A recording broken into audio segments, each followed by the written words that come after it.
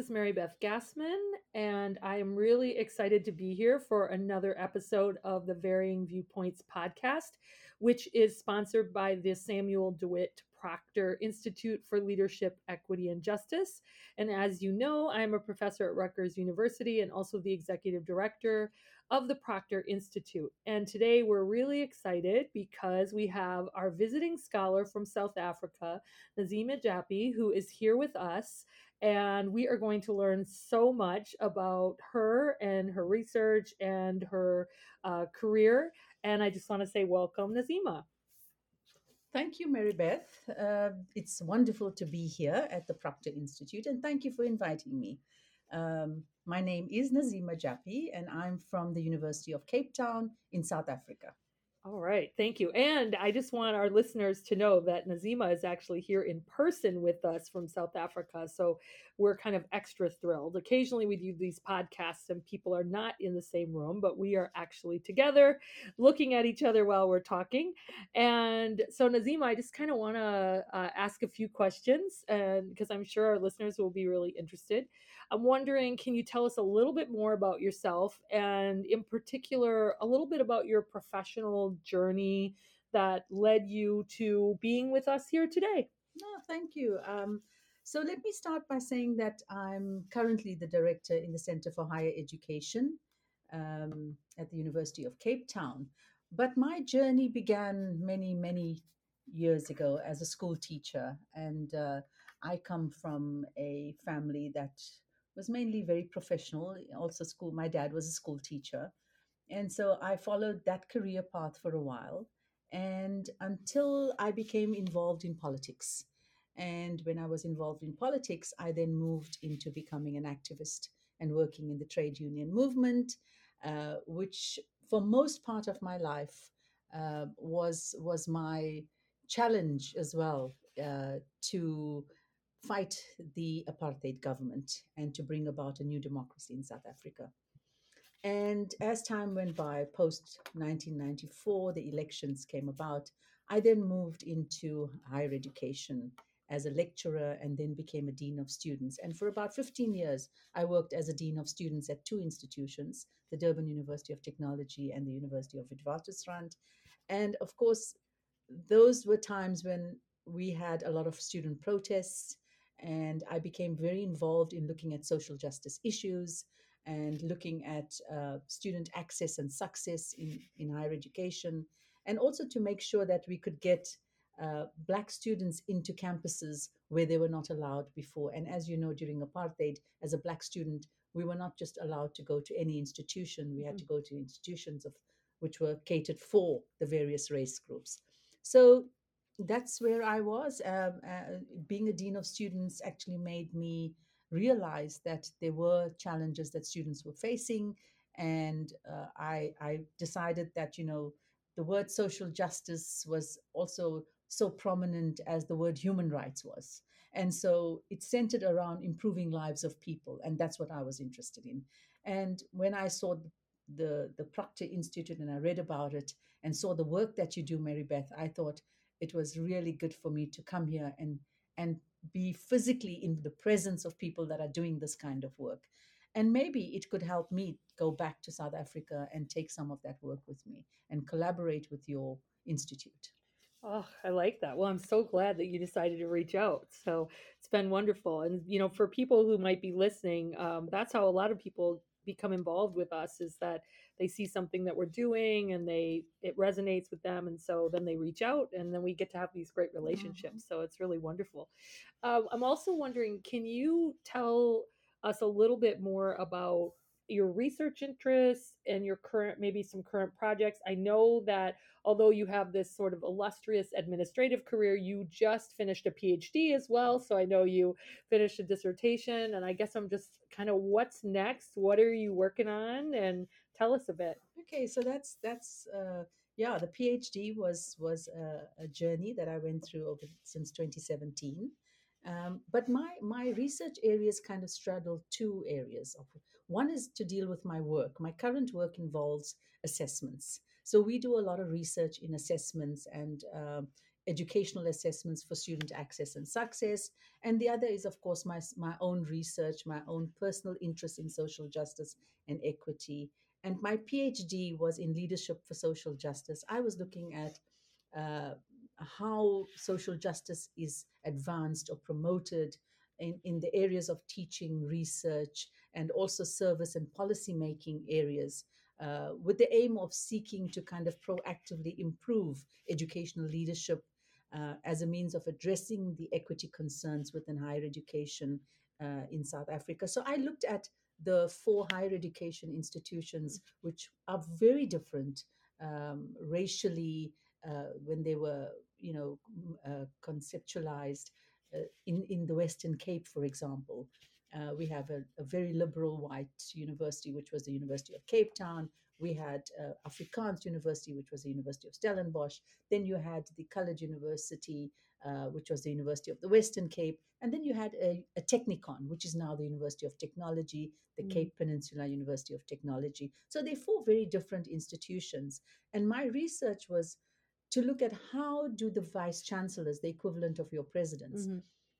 manage the social justice and equity issues within the institutions, Wow. and how do they advocate for the underrepresented populations as being educational leaders. Mm-hmm. um, and yeah, so that was the PhD, and I'm glad to have finished it.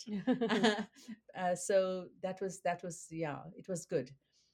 The current research that I'm looking at is looking at the perspectives of Black female students in kind of exploring the concepts, what they think of social justice, equity, and inclusion. Now, when we talk of the current population group, we're talking about this new generation Mm-hmm. of students, and what is their standpoint? What are the approaches that they bring to higher education, and to hear their voices Mm-hmm. in what is the changing higher education landscape for them, and how they understand what are these prevailing inequities that we keep talking about. Also, to look at issues of gender and the approach that will shed some light on the social justice perspective. As you know, gender is still a major issue most parts of the world, but in South Mm-hmm. Africa, it's still a highly controversial area in terms of employment, Mm. Yeah. getting people, women into employment positions at universities. And of course, I'm looking at how the research will examine this configuration of the transformation that we experience in South Africa. And I think it will enlighten our understanding of how social justice pedagogy encourages Black female students to challenge and transform unequal power relationship, with limits opportunities and potentials for these students. Oh, thank you. And I mean, I'm so interested that you're, looking at the experiences of Black women and actually interested in their perspectives on what's going on in the world Mm, that they live in, right? Within the higher education setting. So I think that's really, really important. And we have we're really lucky to have so many Black women in this country who are doing that kind of research, and others as well. But there really has been this kind of rise in Black women scholars doing that work. Which I think is incredibly important. So the other thing I was going to say is I've been to all four of those institutions in the Western Cape. They're all very different, right? Very, right. very different, Mm-hmm. and I could definitely see the impact of South Africa's history when I was on the various campuses. And I guess one thing I'm curious about is given the really rich and sometimes brutal history of South Africa. Not that we don't have that in the United States, because we certainly do.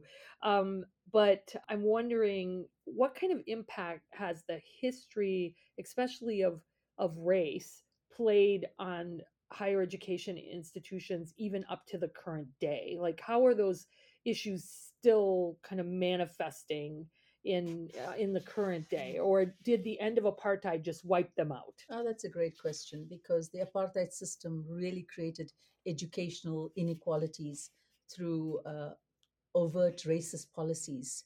And as you would know, the Bantu Education Act of 1952 actually ensured that all Blacks received an education that would limit their educational potential. So the challenges facing South Africa higher education is actually linked to the kind of wider challenges facing South African, the poor economic growth, high youth unemployment rate, and also, the paralyzing effect of poten- potential crisis politically. You would have heard in the news, the political crisis that South Africa has been going through surrounding the ANC leadership and the government and so on. So the universities have witnessed unprecedented student protests in the past few years. Not that we didn't have it previously. I mean, even in 95, 96, we've had a Mm. lot of student protests.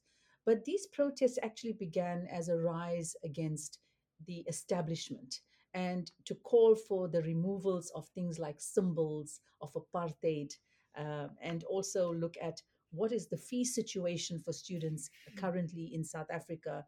And so you would have heard about the Roads Must Fall and the Fees Must Fall protests 2015, 2016. And it gained momentum in and turned into national student uprisings in those 2 years. Also calling for demand of free access and decolonization of higher education. So many universities were forced in a way to post 94 to start transforming when the protests were happening, and now to also start looking at the ways in which they can move into another phase Mm. of transformation. So we had to transform because of the apartheid system Mhm. and the apartheid legacy and the apartheid education that we had. And now we have to also look at transformation in the way of decolonizing higher education and looking at what are some of these things we can do to ensure that students have a better education, and the environment and the educational landscape is more suited to the students' needs. Mm. Yeah, no, I mean it's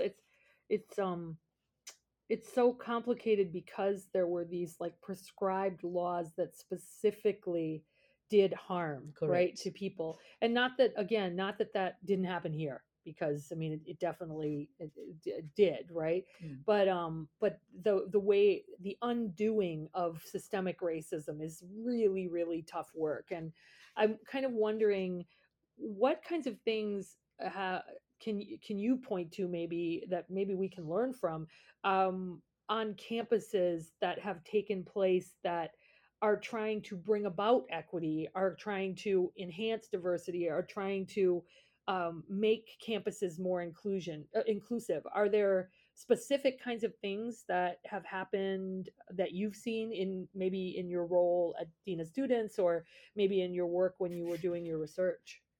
Yeah, so I think the important thing to understand is that all institutions in the countries had to have redress policies or affirmative action policies, and that those are afforded through constitutional protection. So, as you know, South Africa has one of the best constitutions in the world, and how do we actually use that constitutional protection as a mechanism to promote equality Hmm. in the country? And so the South African higher education institutions had to manage diversity in a way where they had to look at a framework. And one of the things in this framework was the issue around organizational culture. And how do universities deal with organizational culture? Hmm. And, the historically white, Eurocentric, male dominated culture is still a kind of underlying, and I'm sure you would see that Yeah, here in the yeah, United yeah. States as well.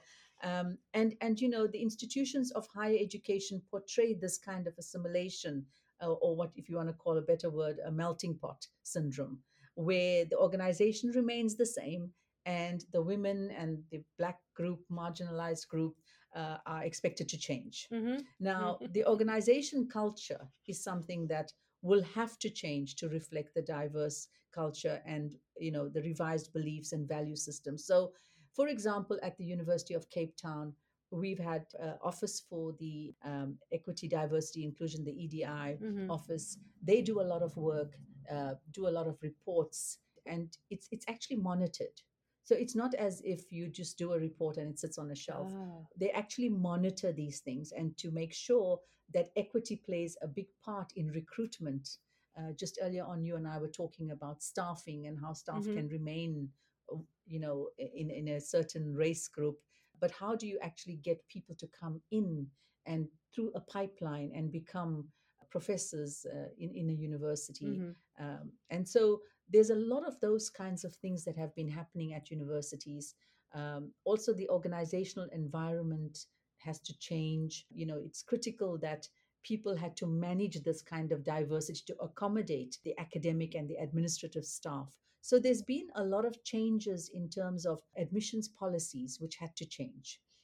There's been recruitment policies that had to change. Mm-hmm. So all universities and institutions of higher learning had to go through that process. And look, we're not far from, implementing the entire policy, but we are at a stage where you can see the differences in the Mm. universities. You can see there's been change. You can see there's a different student population group coming onto campus. And so, visiting campus rediversity is important for us because we have to put equity and social justice on the agenda. Ah, yeah.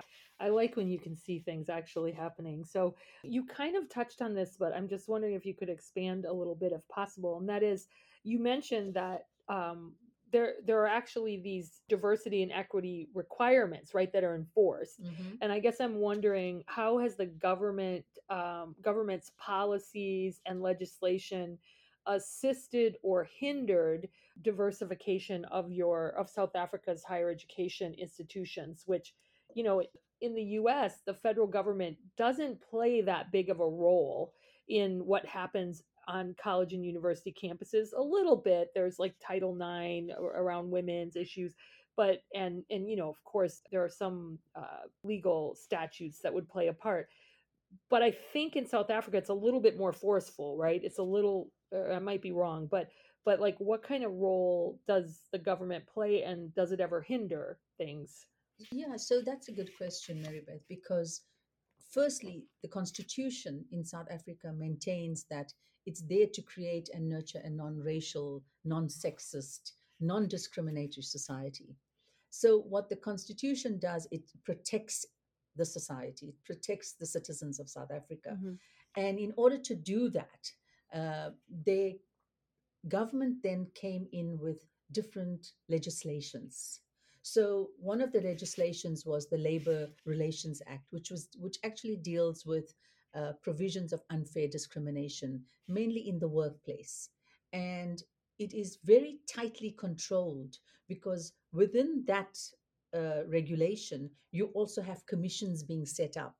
So where people who are unfairly discriminated, they can actually go to those commissions and relate their case to the commissioner and be able to resolve it in some way. So that was the one way of doing it. The other way was to have what we called an Employment Equity Act, and that makes provisions for the eradication of any kind of unfair discrimination as well in hiring, promoting, etc. But it also makes provisions for the establishment by the government of institutions to support and monitor and enforce planning requirements to resolve disputes, and also to make sure that we are recruiting the right people now into the institutions. Mm-hmm. So, in the past, we had, and I'm not sure if it's still ongoing, the Department of Labor and Department of Higher Education would require each institution to provide 3-year rolling plans on and equity plans and so Mm. on. And so from Wow. that they could see, for example, in my department, I always have to show how many people of color are employed in my department and given by breakdown of race. Mm-hmm. So it'll be white, African, Indian, and colored. And so that is continually happening all the time. It's there, so we cannot get away from that. Mm-hmm. And in that way the government monitors, but Mm-hmm. the government does not play a direct role in telling the institutions where they've gone wrong. And I think that's where we have a little bit of a gap. Mm. Okay. So we do our side of making sure we monitor and we give the statistics, but at the end of the day we also like feedback, and I think that feedback is not forthcoming as we would like it to be. So, the South African society and the government very good at writing policies. But when it Mm-hmm. comes to implementation, I think we kind of fall flat in many ways, but I think we're going to get there at some point. Yeah, it's funny. I mean, I mean, it's actually not funny. I think in many, just across the board, in many countries, right? We're really good at writing policy, Mm, but we're not necessarily that good at implementing it at all, absolutely. because we don't really lay out strategies for implementing policy very often. So I think that's part of it. So I'm also wondering if you can think about what are maybe some strategies that you recommend, given your experience, your research, in terms of how to really foster diversity and equity in South Africa or just in general. Mm. I'm wondering what kinds of things that you would recommend.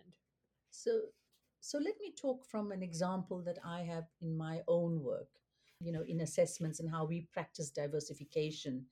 And this is with a standing commitment to exploring new ideas, growing productive diversity, that is with the test and assessments, and actually taking it to the student. So, even in a world where you have students and youth who are so anti establishment, one has to make sure that you have a brand that is still largely noticeable and that is still largely used. Mm, So, in this way, we are able to ensure that our students develop a variety of digital competencies and the transferable skills they have, as well as developing and becoming responsible lifelong learners. So, we don't just do a pencil and paper test. There's a whole range of things we work with those students from those schools, and especially the students in the rural mm-hmm, areas. Students that go to private schools are well taken care of, but students who are in public rural schools, they need more attention. And we find that currently we have a project with the KwaZulu Natal mm-hmm, Department of Education, and where we actually go and speak to students in the rural schools and we tell them what is required. So, in other words, we focus on student learners. We respect and adjust the work that we do for diversity purposes. We also provide a whole lot of context specific information for those particular students yeah. because they may not have resources to actually be able to either write the test or understand what the test is about or have computers in their schools, etc. And we also kind of facilitate this meaningful kind of intercultural dialogue Mm-hmm, that we have within those areas. So we have to be adaptable and we have to be flexible. We have to make sure that we are responsive mm-hmm, with the evidence that we have to that particular group of students. In my area of assessments, I found that it's best for us to work in that way so that we know we prepare our students for sort of lifelong learning and to become good citizens.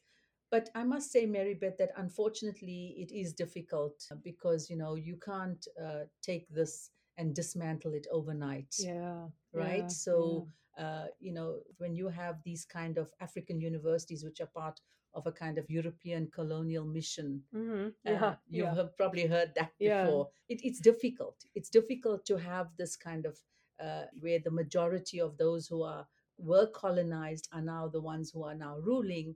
But you also have to have a greater focus that needs to move beyond just inclusion and equity and move towards decolonizing institutional culture, Mm-hmm. you know. And so I think the mindsets have to change. How does that happen? How do you decolonize I, institutional culture? there needs to be some systemic change that needs to take place, and a liberation from these sort of confinements of cultural structural ideologies that we have. And so we need to, as I always say, part of this change and liberation should involve institutions, management, especially our leaders, to create the space for this to happen. And I must say, in some institutions, it's happening, and maybe in others, it's not, Mm-hmm. or it's not happening as fast as it should. So I think the space needs to be created. And you'll always have dissenting voices, I'm Right. sure, but somehow the leadership needs to make it happen. Yeah, it's interesting because sometimes I think about like how often in higher education our response to any kind of major change is, well, we don't do it that way, or that's not how we do it here, or it's always been this way. And whereas it's only been that way because people decided that it was going to be that way, and That's right. we could easily change it, right? That's There's right. no reason why we can't. Another thing that I'm really curious about is one of the things that I read in your research is, you talk about how diversity enriches educational experiences, and I guess I'm just kind of wondering, you've seen colleges and universities change in the midst of the fall of apartheid, right? Mm-hmm. You have like seen that in real time. And I'm wondering, how has that diversity enriched these campuses as they've become more and more diverse? So you have an institution like Stellenbosch, right? Or even UCT, University of Cape Town, where they there were either Afrikaans whites going to Stellenbosch, or like English speaking whites, right, going to UCT. But now the student bodies are very different, right? So Mm-hmm. how, how has that enriched the community? How has that enriched the campuses? That's a very good question. And I think, a lot of us think about that all the time. But South Africa being such a diverse society, we learn from each other's experiences, our beliefs, and our perspectives of who we are, where we are from. And I think we have to learn from these lessons. So, we have a very rich, diverse intellectual and social culture in South Africa. And I think that actually allows us to kind of learn from one another. And so when we had to do this, and when you, as you say, post 1994, people had to change. It happened. There was no two ways about it. People did not say we're not doing it. But in terms of how we went about it, people did it differently. Mm-hmm. And so even today, if you look at the corporate sector, Mm-hmm. they also, in a way, slow in kind of moving into the diversity and so on. And so I always say, if we want to sustain certain things, we're going to have to make those changes. We're going to have to make sure that we move into a 21st century, into a work setting that brings the individuals from diverse backgrounds and cultures together. Wow, thank you, thank you, thank you. Well, those are all my questions today. Is there anything else that you wanted to share with us? No, I want to say thank you very much, because I think it's very important for us to have this discussion. And I wish we could talk more about things that can happen, in the future. Maybe we can talk about things. But I would imagine that, this pursuit of the knowledge that we can share, and the issues of the transformation that we are going through in South Africa, I think that for me promotes that diversity and that social cohesion that we're always looking for. Yeah, thank you. Thank you. And for those listening, I hope that you really enjoyed this, and that you will join us for future episodes of Varying Viewpoints. Thank you again, Naziema. All right. This was Thank you great. so Thank you much. so It was much. wonderful. Thank Thank you. you.